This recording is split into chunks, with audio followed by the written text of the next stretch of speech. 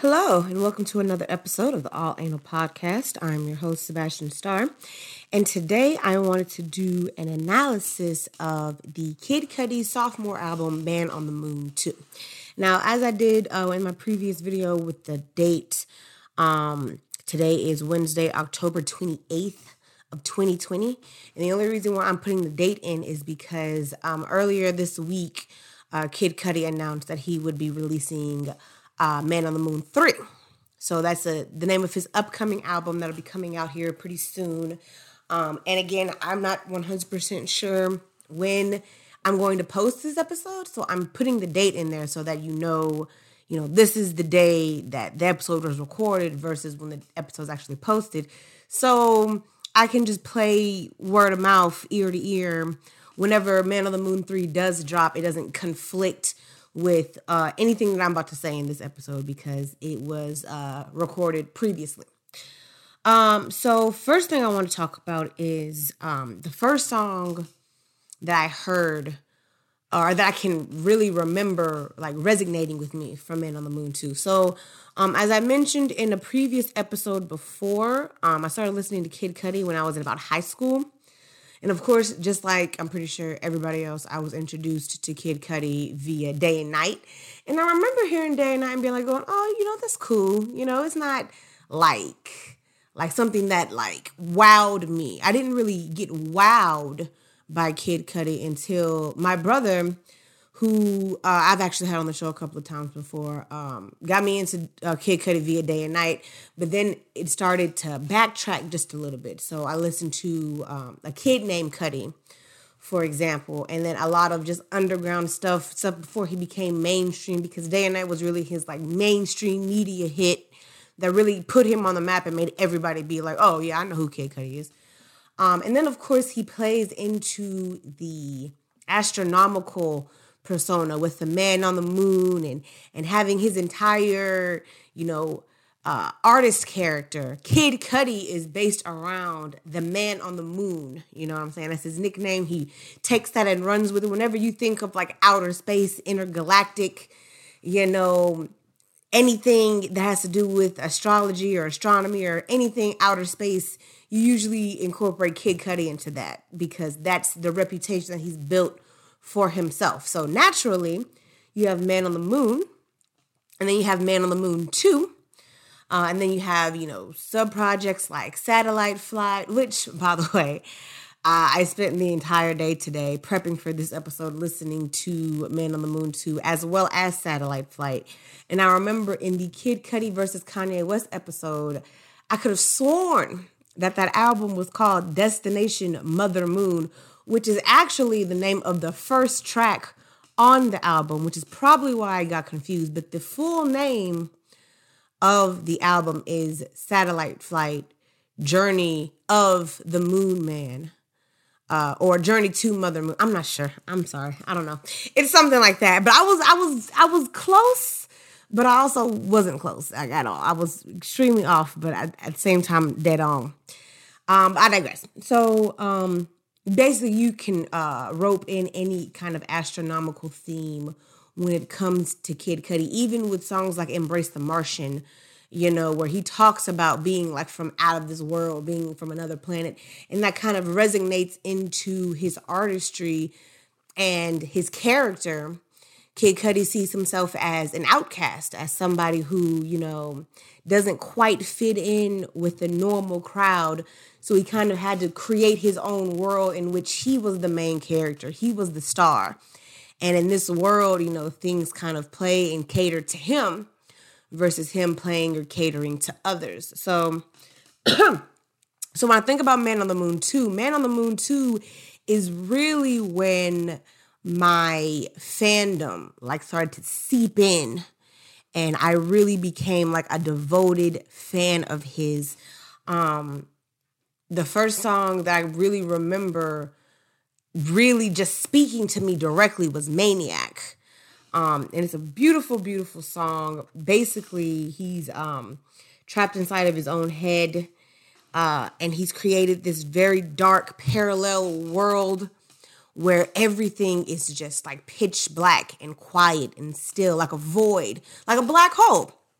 since we're sticking to the astronomical theme, and he's going crazy, but at the same time, he's embracing that craziness. He's embracing that psychotic, entity. And whenever I think about the song, I always put myself in this mindset of, myself being the main character of the music video, quote unquote.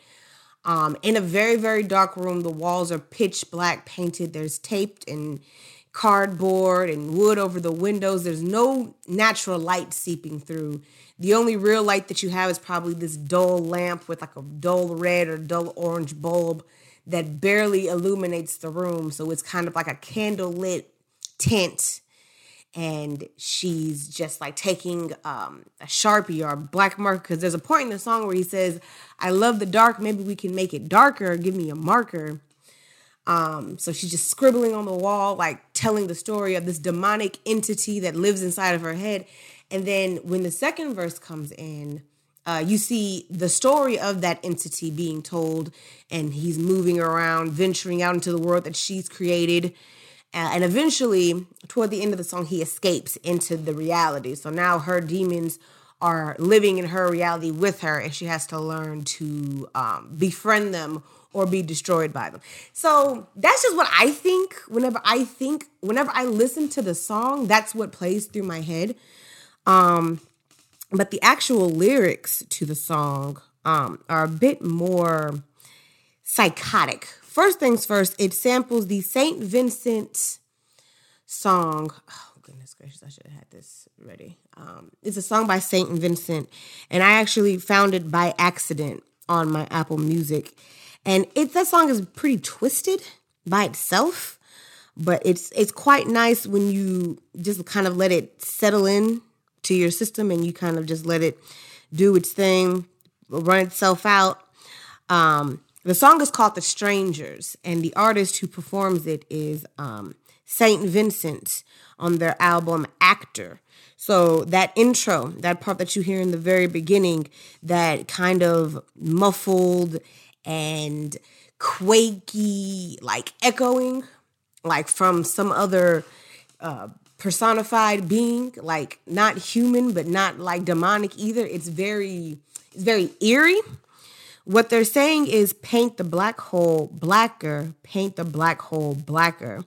And they just repeat that over and over again. And in the original song, that's kind of like the sub-chorus. So in between a couple of lines in each verse or before the song breaks, that same line is being repeated over and over again. So Kid Cudi starts his verse. I am the maniac, I am the ghoul. I'm in the shadows in the corner of my room. It's my new hideaway. This is my tomb. This is my coffin. This is my place for unruliness. No worries. So he's basically embracing the demonic presence that exists within himself by creating an environment or an atmosphere for that spirit or that entity to feel comfortable and relax. Potentially let its guard down, but also understand that he, as the hostess, is not a threat. He, as the host, is not going to do anything to harm or cause uncomfortability or chaos to the entity living inside of him. And rather than running away from this parasite, this demon that's plagued him, he's choosing to befriend it. I think the second verse of the song is what really solidified it for me. Because yes, that is beautiful. It's really spooky. And I was into really spooky shit when I was in high school. And that's when I heard it for the first time. The second verse is by Cage, who is featured on the song. He starts off with saying, I am the maniac. I am the fool. I found a monster in me when I lost my cool. It lives inside of me, eating what's in its way. I put black spray paint on my windows during the day. Now, I feel like it's a bit of a cliche, just a bit, because he's trying too hard to address directly the entity that's plagued him versus Kid Cudi has kind of made it very subtle. So the difference between, and keep in mind, I was in high school when I heard this. And it spoke to me on some form of level that I can't really fathom at the moment because I'm not in that mindset anymore. Kid Cudi is very, very good at just giving subtle hints Yes, I'm well aware that inside of my head, inside of my mind, inside of my body, there is a great monster just waiting, begging, pleading to be released. Maybe I can't do that, but what I can do is learn to live with that, accept it as part of who I am, and continue to live my life as to the best of my abilities.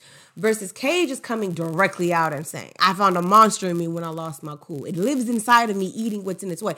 There's no metaphor. There's no like analogies. It's very straight to the point. And that's fine, because when I was in high school, my mind was not this analytical. So I didn't really take the time to break things down, especially when it came to music and lyricism. Straight to the point was the way that I wanted it to be. I wanted to be as simplistic as possible. I didn't like complex when I was in high school. I didn't really get into these deep analytics until after I left college. So for the time being, that was perfect. And it made absolute perfect sense to me that this is how this guy is feeling at the moment. I can relate to that, even though I wasn't, fighting off any real demons. I had high school bullshit to deal with, but that's high school bullshit. And literally none of that shit matters now. So that was really the first song that kind of made me go, man, this guy is incredible. It was that, and it was also that TGIF, Thank God I'm Fresh, which I believe it was technically underground at the time, but now I feel like it's available for like easy stream downloads for his Man on the Moon 1. And I just love the way that song felt. I love the way that it made me feel. I like the bop. And again, the lyrics were very simplistic and straightforward. There wasn't really too much of it complex. There wasn't a lot of complexities with it. It was very, very simple.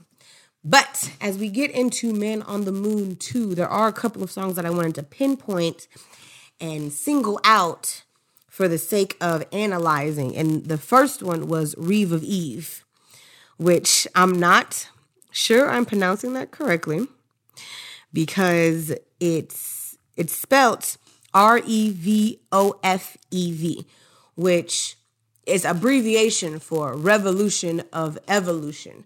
So I just call it Reeve. I really called it Revolve, which that's not even close to what I just spelled. And every time I hear this song, I always think of like the starting page of a video game. And then kind of at the end when it picks up a little bit is when the characters fight, like a Mortal Kombat style thing. But the lyrics are very much so. Like, it's a great way to start off the album, even though it's not track number one. Track number one is actually Scott Miss Cudi versus the World, which is an even better way to start off an album. But that song is very dreary and slow, versus this one is a bit more upbeat and fast paced. The howls in this song are my favorite part. It's after the first verse, it's between the first and the second verse, and he's just howling, not like a wolf or a dog, but just like with anticipation and excitement, like you're revving up for the event that's about to take place, which is probably why I think of the loading screen of a fight game, because that's kind of the mindset that you're in, like you're ready to go and get the game started. So his first verse in Revolve, or Reeve of Eve, let's go, life does get tough, no need to stress, hold you back too much. Let's go, I heard they found a solution, where will you be for the revolution? So just going off of the first verse of this song, it's like his way of saying, look, I understand that you're under a lot of pressure. You probably got a lot of things on your mind. You probably got a lot of things going on. You probably feel very trapped or stuck in your situation. And that's normal, and that's perfectly fine, because you're not the only person who feels like that. But there is a silver lining. Steps are being made as we speak to change the current state of you mentally, maybe you physically, and even emotionally. Only thing that needs to happen is you need to be able to step up to the plate and take hold of that change so that you can become part of something greater. When you think of a revolution, you think of, the oppressed, the depressed, the suppressed, all coming together to fight against a system that was built to go against the grain or to go against them, and they're going against that grain to rise up and become something better than what they were before. So the song is called Reeve of Eve, if I'm not mistaken, to heighten the idea of revolt. That's where you're leading to. The only way to make a change is to go against what is going against you. So you have a system in place that is designed to keep you in a certain position in your life. You have to go against that in order to overcome it, basically. And the rest of the song kind of still speaks into that ideal. So verse 2, wake up, things might get rough, no need to stress, keeps you down too much. Wake up, I heard they found a solution. Where will you be for the revolution? No need to stress, keeps you down too much. No need to stress, hold you back too much. All of these obstacles are put in place to keep you from propelling forward. So when the revolution comes, what are you going to be doing? Where are you going to be? And are you really going to fight to change your life for the better type shit? So that's what I get out of that. But of course, what I think versus what I get are two completely different things because they don't make sense at all. Like, why would you think about a video game for a revolting song? But that's not the point. I do want to talk about marijuana for just a hot second. I didn't write it down on my list of songs to target specifically, but like I said, I was listening to the album all day today, and I listened to it all the way through in fruition, no skips. And marijuana just hits, and this is no pun intended. No pun intended. Marijuana just hits different. The spooky, not necessarily spooky. When you think spooky, you think like Halloween. I'm talking spooky like on a suspenseful level, like kind of like drawing you in because you just want to see what's going to happen. So those spooky, suspenseful pianos that are playing right at the beginning, very high paced. He comes in very, very casually, very, very smoothly, very, very like creepily. And the thing that I love about this song is that it's exactly 4 minutes and 20 seconds long. And right at the very end, he says 4:20, right when it cuts off, and then it dips right into the next song. But of course, the song is about smoking weed, getting high. Pretty green bud, all in my blunt. I need it. We can take off. I'm skipping all the singing parts. That's the chorus. But the verse goes, I be on that all day, like my nigga Big Boy said. That's the only thing that keep me leveled up in my crazy head. Stoned on the run. No fun if not. It's Cudi from the email read. Man, I swear to keep it 100. If I ain't have it yet, then it'll be dead. So basically, he's not using alcohol. He's not doing a Cheech and Chong, smoking weed, getting high, sleeping in my room type shit. It's not on that level of smoking weed. It's I use this recreationally, and now it's become part of my life, my daily routine. You know, it keeps me from spazzing out. It keeps me from having, maybe anxiety attacks, or, it keeps me centered. It keeps me in a state of mind where I can get on with my life and focus on task without having to, stress or panic or worry about what's going on around me, things that I can't control. So he really uses it as a form of recreation, which, most people, they just smoke weed just for the sake of smoking weed. But it sounds like for him, this is really keeping him grounded and stable versus, most people use it as just a source of just a good time. We're just here to smoke, drink, and play around, have fun, whatever.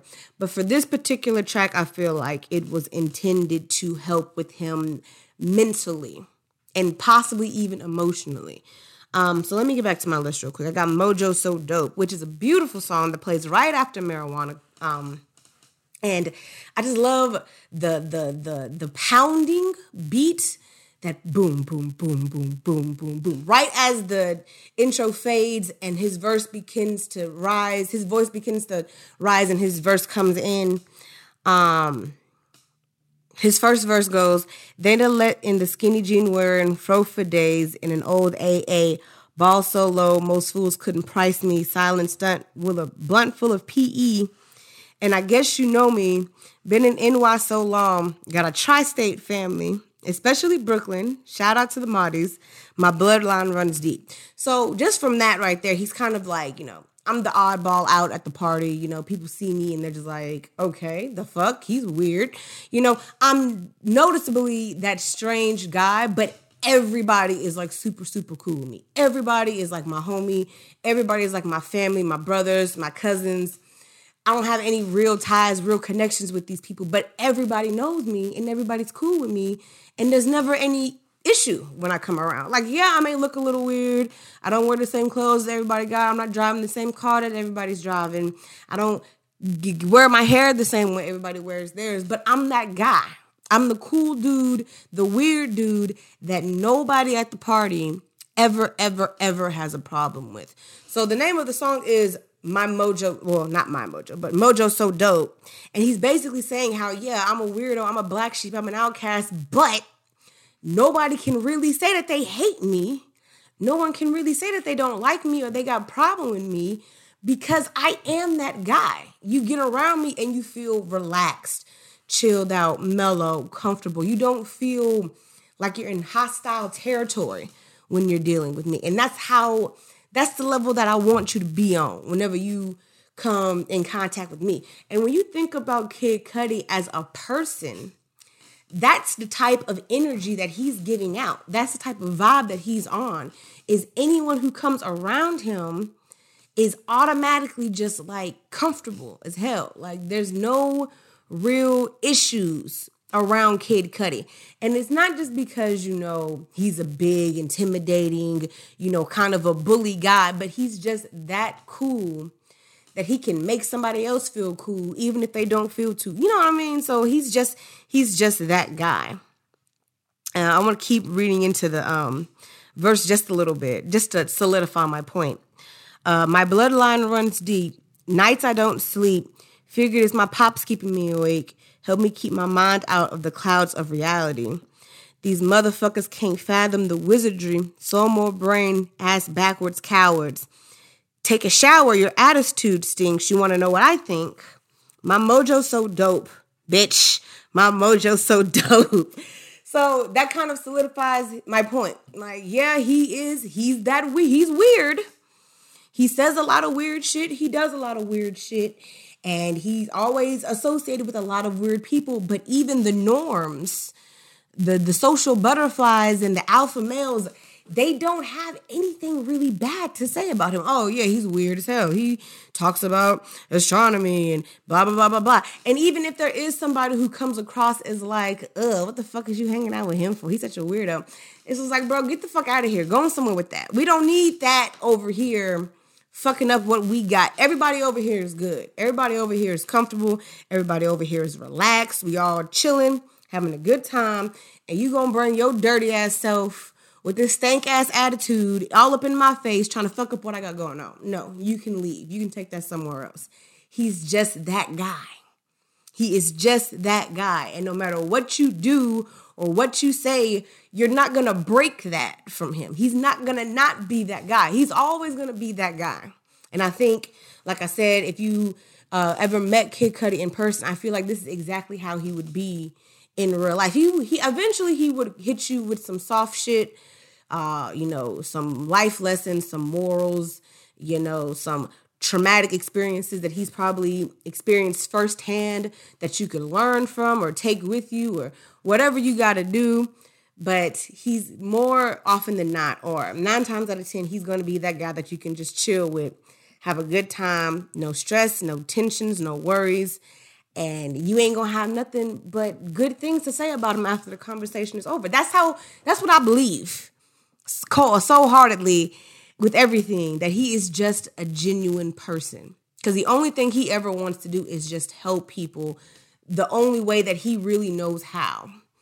And that's making music like this. So you can be in a similar predicament and just be like, man, I don't give a fuck about none of that shit. Who cares what so-and-so thinks? I love me and so does everybody else in my circle, and that's all that really matters. I'm good regardless. You know what I'm saying?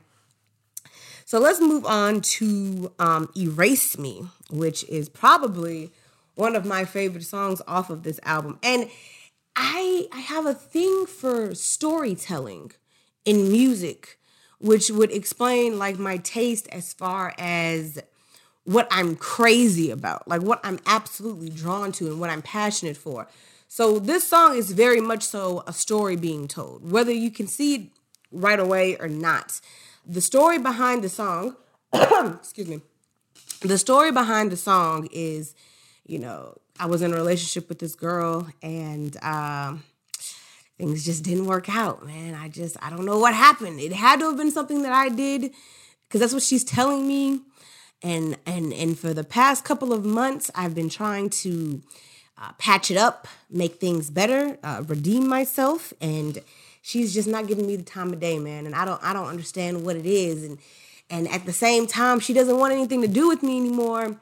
But she's also like just stuck with me. Like she tells me she sees my name and my face everywhere, and she's always hearing my voice, and she can't escape me no matter what she does. But she doesn't want to let me back in to her life. I've probably hurt her too badly or hurt her too much, and she's just done with me. But regardless of the how the relationship ended, we just can't seem to leave each other alone. I want to be with her.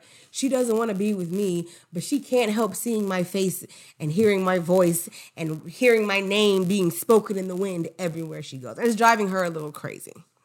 That's just the foundation. And then, of course, Kanye West's verse is the similar story, but in a different direction. His verse is actually pretty straightforward. So let's start with verse 1 with Kid Cudi. She said, I don't spend time like I really should. She said she don't know me anymore. I think she hates me deep down. I know she does. She wants to erase me. A couple days, no talking, I see my baby. And this what she tells me. The chorus. She said, I keep on running, and nothing works. I can't get away from you. I keep on ducking you. Nothing helps. I can't stop missing you. So that pretty much solidifies my point, just in that verse right there. Like, that verse in the chorus. You fucked up.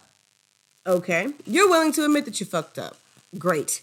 She's willing to admit that she was done with you. Cool. You break up, couple of days go by, you see her out on the street, and she's just like, ugh. You again. It's bad enough that I had to duck and dodge you at the corner store and the movie theater and the grocery store and the bodega or whatever the fuck, because I'm assuming they're up north somewhere, and up north has bodegas and shit. But now I'm seeing you in public and you just won't stop coming around me. Like you're everywhere I go, and it's just driving me crazy. Dive into the second verse real quick.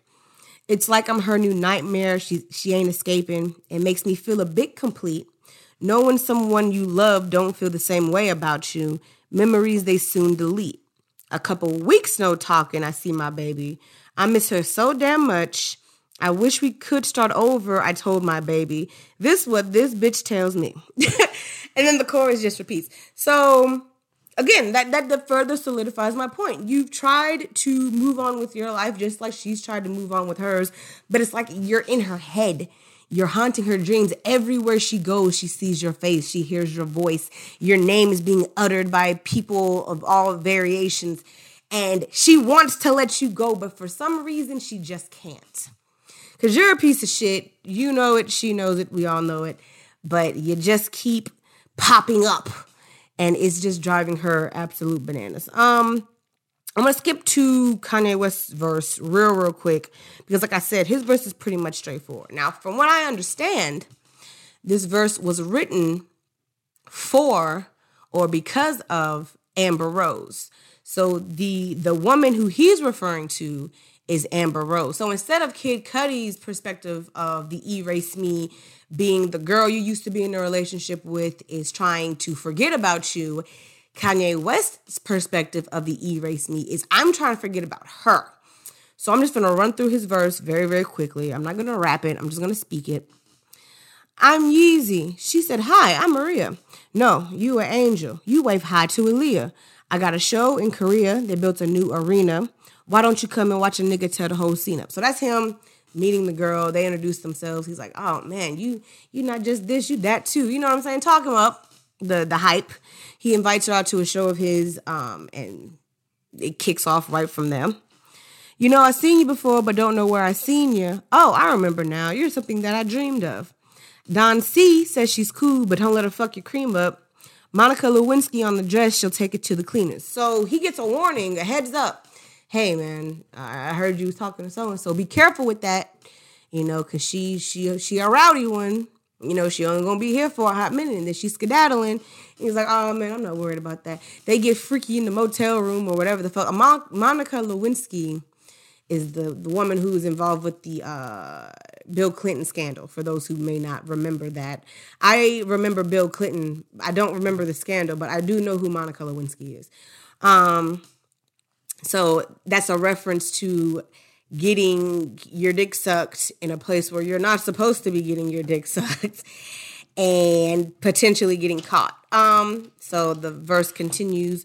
Sure enough, a week later, I'm in extra love, and everybody knows she's mine, so she's extra plugged. Every bouncer, every club, show her extra love. We just praying the new fame don't get the best of us. So a couple of weeks go by, and I'm head over heels falling hard for this chick. And everybody knows she my girl. Everybody knows she with me, so she gets treated with the utmost respect everywhere we go because, hey, that's Kanye West's girl, right? At some point, and I'm going to just finish off the verse, but all good things got to come to a Ina. She let it go to her head. No, not Maria. The height of her shopping was riders blocking me. I couldn't get my shit out anyway. I hope you diarrhea. And I like that. I like that little play on words. I couldn't get my shit out anyway. I hope you diarrhea. You know what I'm saying? Like, that's nice. I like that. But basically, the way that the song ends is Kanye West realizes, damn, everybody was right about you. You ain't nothing but a this, that, and the third. You ran through all my credit cards and spent all this money. Meanwhile, I'm struggling to get these songs out and maintain this lifestyle that you love so much. It's not even worth my time. It's not even worth me getting into. So, fuck it. I'm cutting you off. Ain't no more of that. It's over with. And we let bygones be bygones type shit. So I do like Kanye West's verse in that song. Just the wordplay and the consistency of the storytelling is what really drew me. I want to take a slightly dark turn because this album is pretty eerie. Mr. Rager, which I know on the Kid Cudi versus Kanye West episode, we touched on this ever so delicately. It's a very, very, like, dark song because the music video for it, for example, and I had this analyzed for me. I didn't analyze it myself. Someone analyzed it for me. So it starts off with Kid Cudi at the bottom of a warehouse, maybe 3 stories. And there is a shit ton of, like, ninjas, assassins, fighters throughout the warehouse, and he's by himself, so he has to fight through all 3 of these floors with all of these warriors, and they're not dressed in like warrior attire, kind of like street fighting gear, so like leather jackets, blue jean pants, boots. Some of them have various weapons. You know, he's getting through the first couple of levels of the warehouse pretty easily. But then as he gets higher and higher to the warehouse, it becomes more and more challenging. And then finally he gets like the big boss, right? And the big boss is actually himself. So the metaphors are the warehouse represents his mind. Each of the warriors represents a demonic, like, spirit or just some type of thing that he doesn't want to face immediately, kind of building up and piling up and collecting into one, you know, celestial being. So he has to fight through his demons, basically, until he gets to the core of his mind, which is ultimately himself, facing the fact that he himself may not be as good of a person as he portrays himself to be. And he fights himself. He loses against himself. His body is slung over against the rails of the warehouse. He falls and he, like, blinks. And he's in like a group therapy session talking to a therapist and basically explaining what we just saw directly to her. And I thought that was pretty fucked up. Now, as much as I love this song, and I'll admit I was going through a phase, like all high school girls do. In high school, I was going through this very dark, like, emo goth phase. And it just carried itself with me into adulthood, just for the record. And this song in particularly really helped get through like the mental turmoil of that phase. Cause you're in high school, you get a crush on a dude and he rejects you, and your best friends are fighting and you feel like it's your fault, or the guy that you are in a relationship with turns out to be a psychopath. Whatever the case may be, it's a lot for 15, 16-year-old girls, even 15, 16-year-old boys. I'm not even going to just generalize it to just girls. Teenagers think that everything is the end of the world. So for you to feel like you're just alone, like no one really understands what you're dealing with, what you're going through, you feel like you're fighting yourself every single day to maintain sanity and to keep it all together. So to hear somebody else speak those words in your head into existence, what did he say? Birds sing flying around. You never see them too long on the ground. You want to be one of them. You might hear the birds singing, flying around. You never see them too long on the ground. You want to be one of them. Verse 2, knocked down round for round. You're feeling like you're shot down on the ground. When will the fantasy end? When will the heaven begin? You might be knocked down round for round. You're feeling like you're shot down on the ground. When will the fantasy end?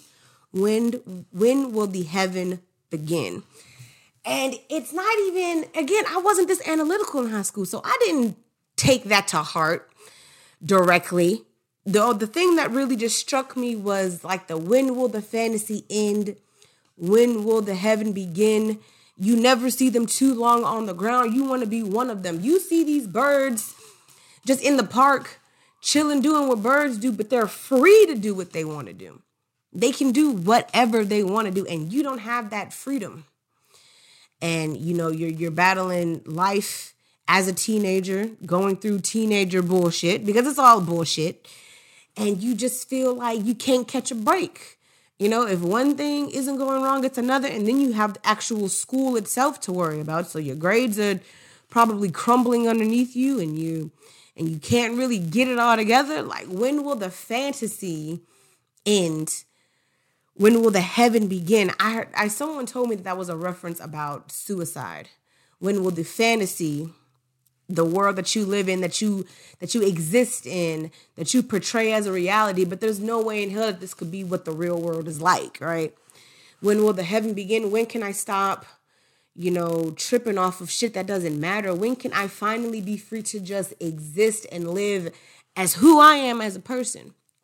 And as a teenager, this shit really speaks to your soul, especially if you're going through a lot of shit, which again, unless you're in a obvious physical, mental, verbal, or emotionally abusive relationship, whether it be with your parents or teachers or, bullies and shit like that, I promise you, anything else is not that goddamn important.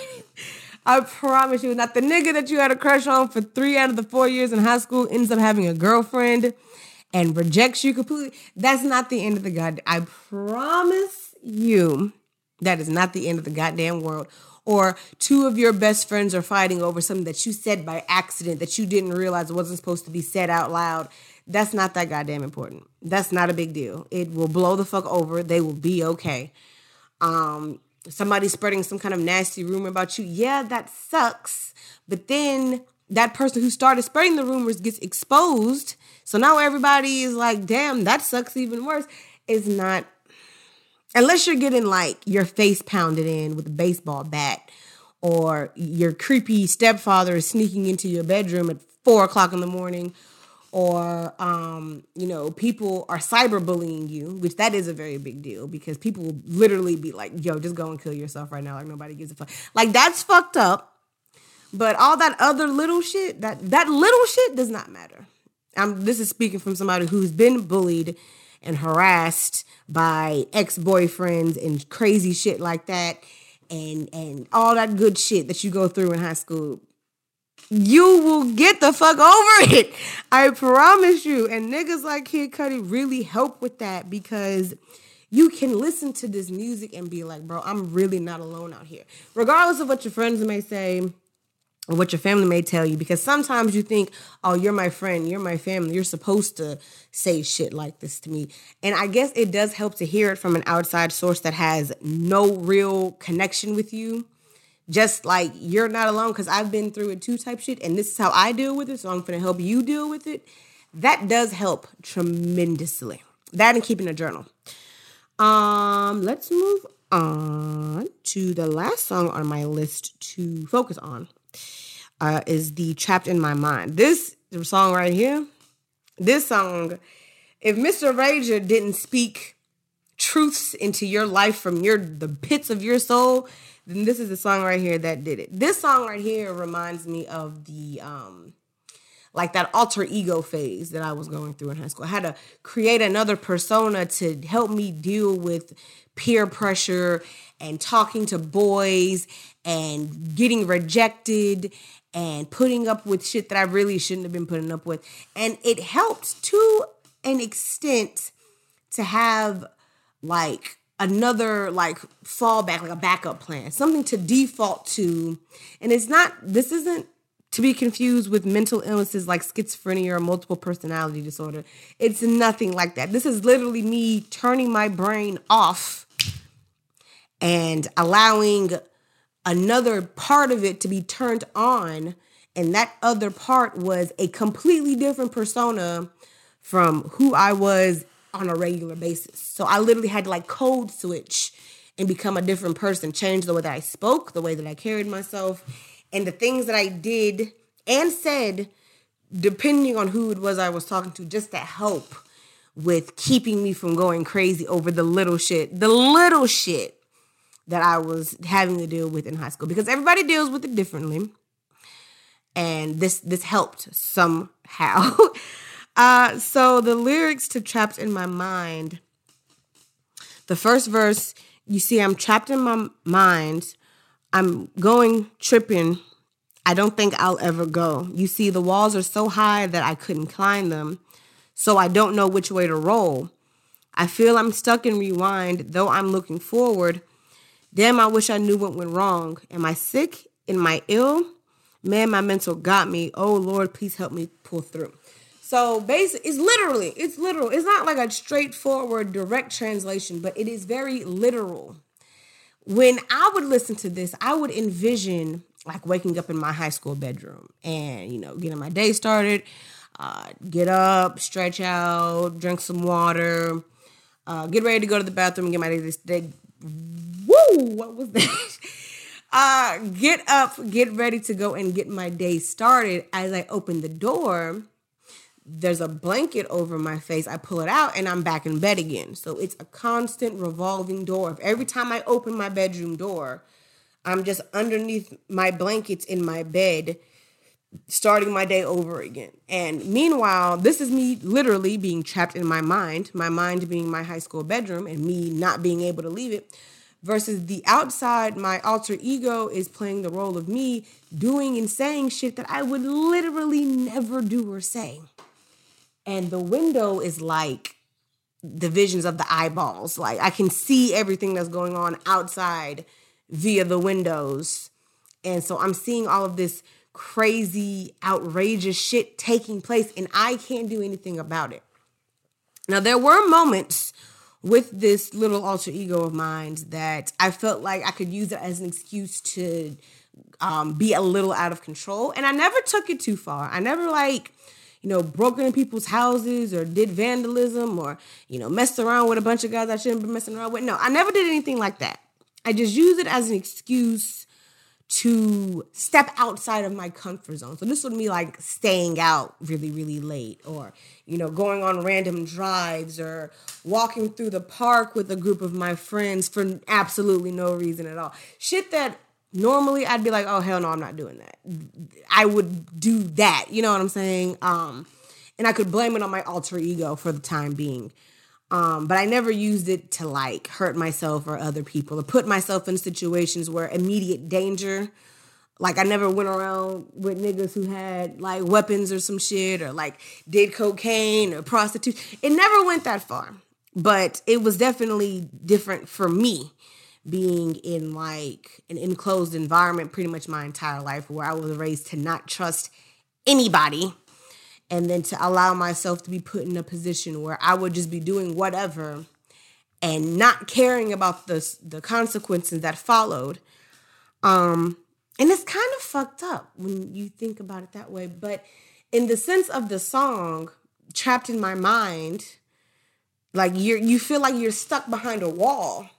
You can't move. You can't go over it. You can't go under it. You're just trapped behind it. You have no idea what's going on the other side of the wall. You're completely by yourself where you're at.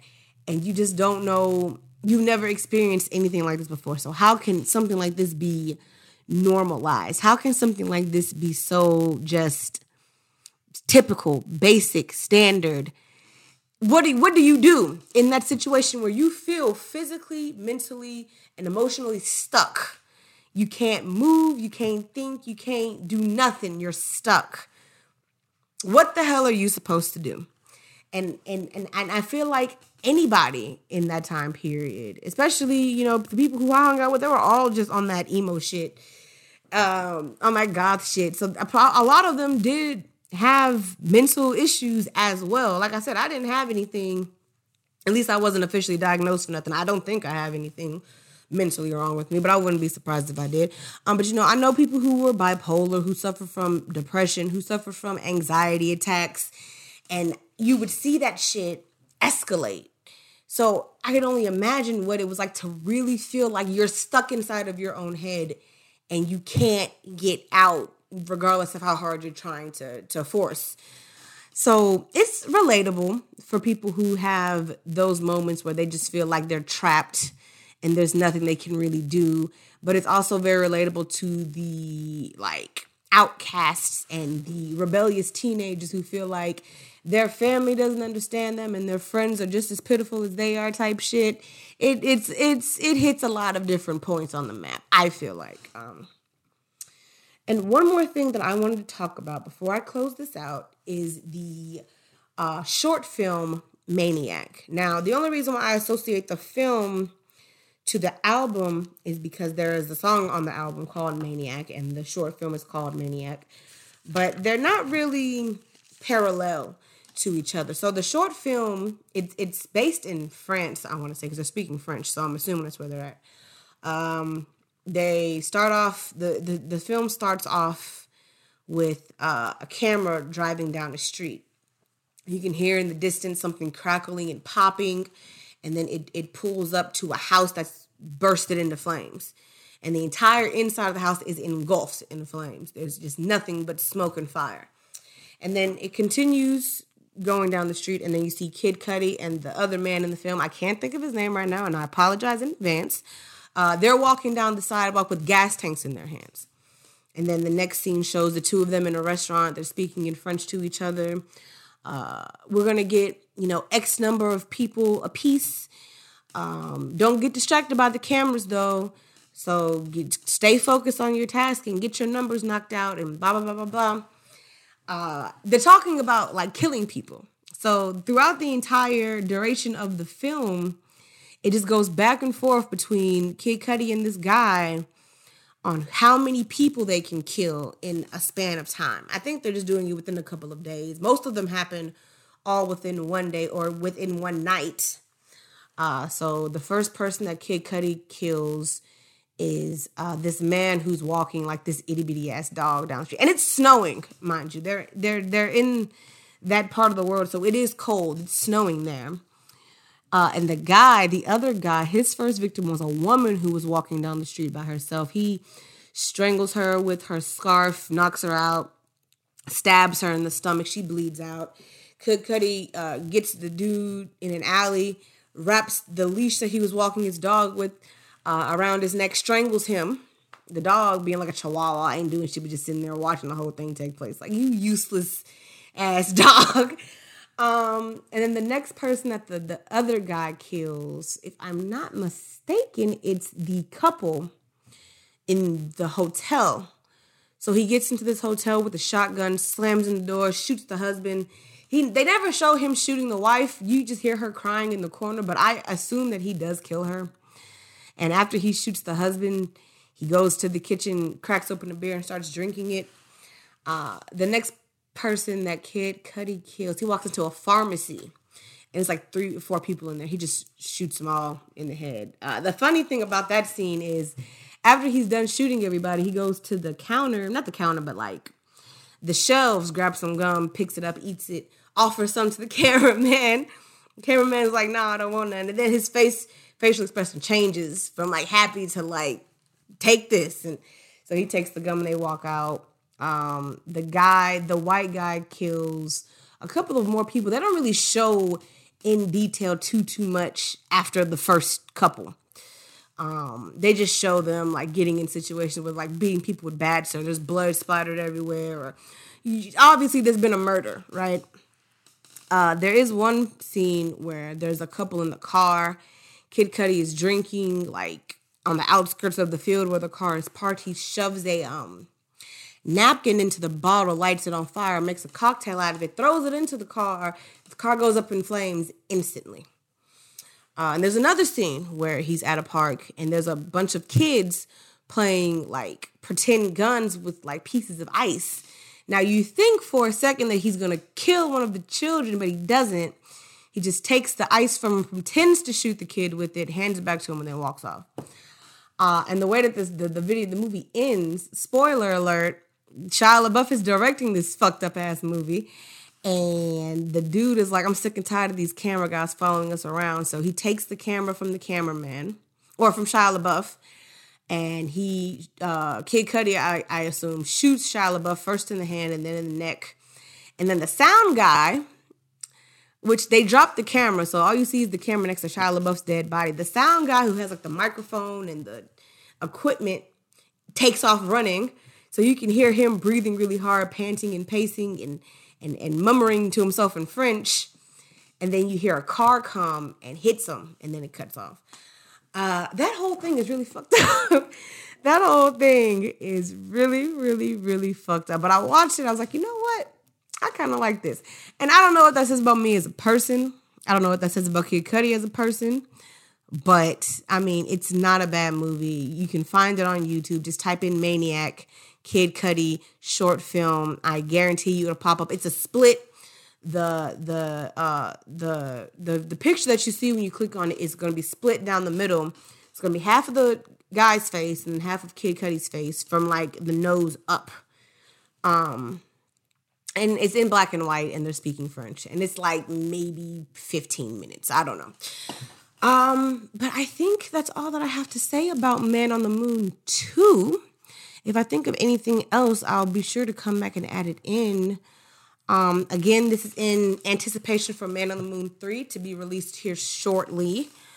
He just sent out the release date or the teaser trailer for it like earlier this week, and people have been going absolutely crazy about it. I'm really looking forward to it. I'm looking forward to seeing how it turns out and what direction he chooses to go.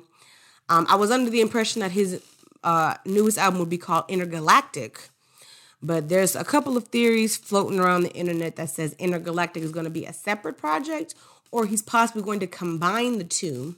So it'll be Man on the Moon 3 Intergalactic or something like that. The same way that Man on the Moon 2 is called like Journey of the Moon Man or something like that. All of his album titles are pretty long. So they're usually split into 2 different titles. So we'll see. But thank you for sticking around to listen. This was my analysis of Man on the Moon 2 by Kid Cudi. I appreciate all of the support, all of the listeners who take the time to hear me talk about little to nothing for about an hour at a time. I really do appreciate it. And thank you again. Until next time, I will be speaking with you later.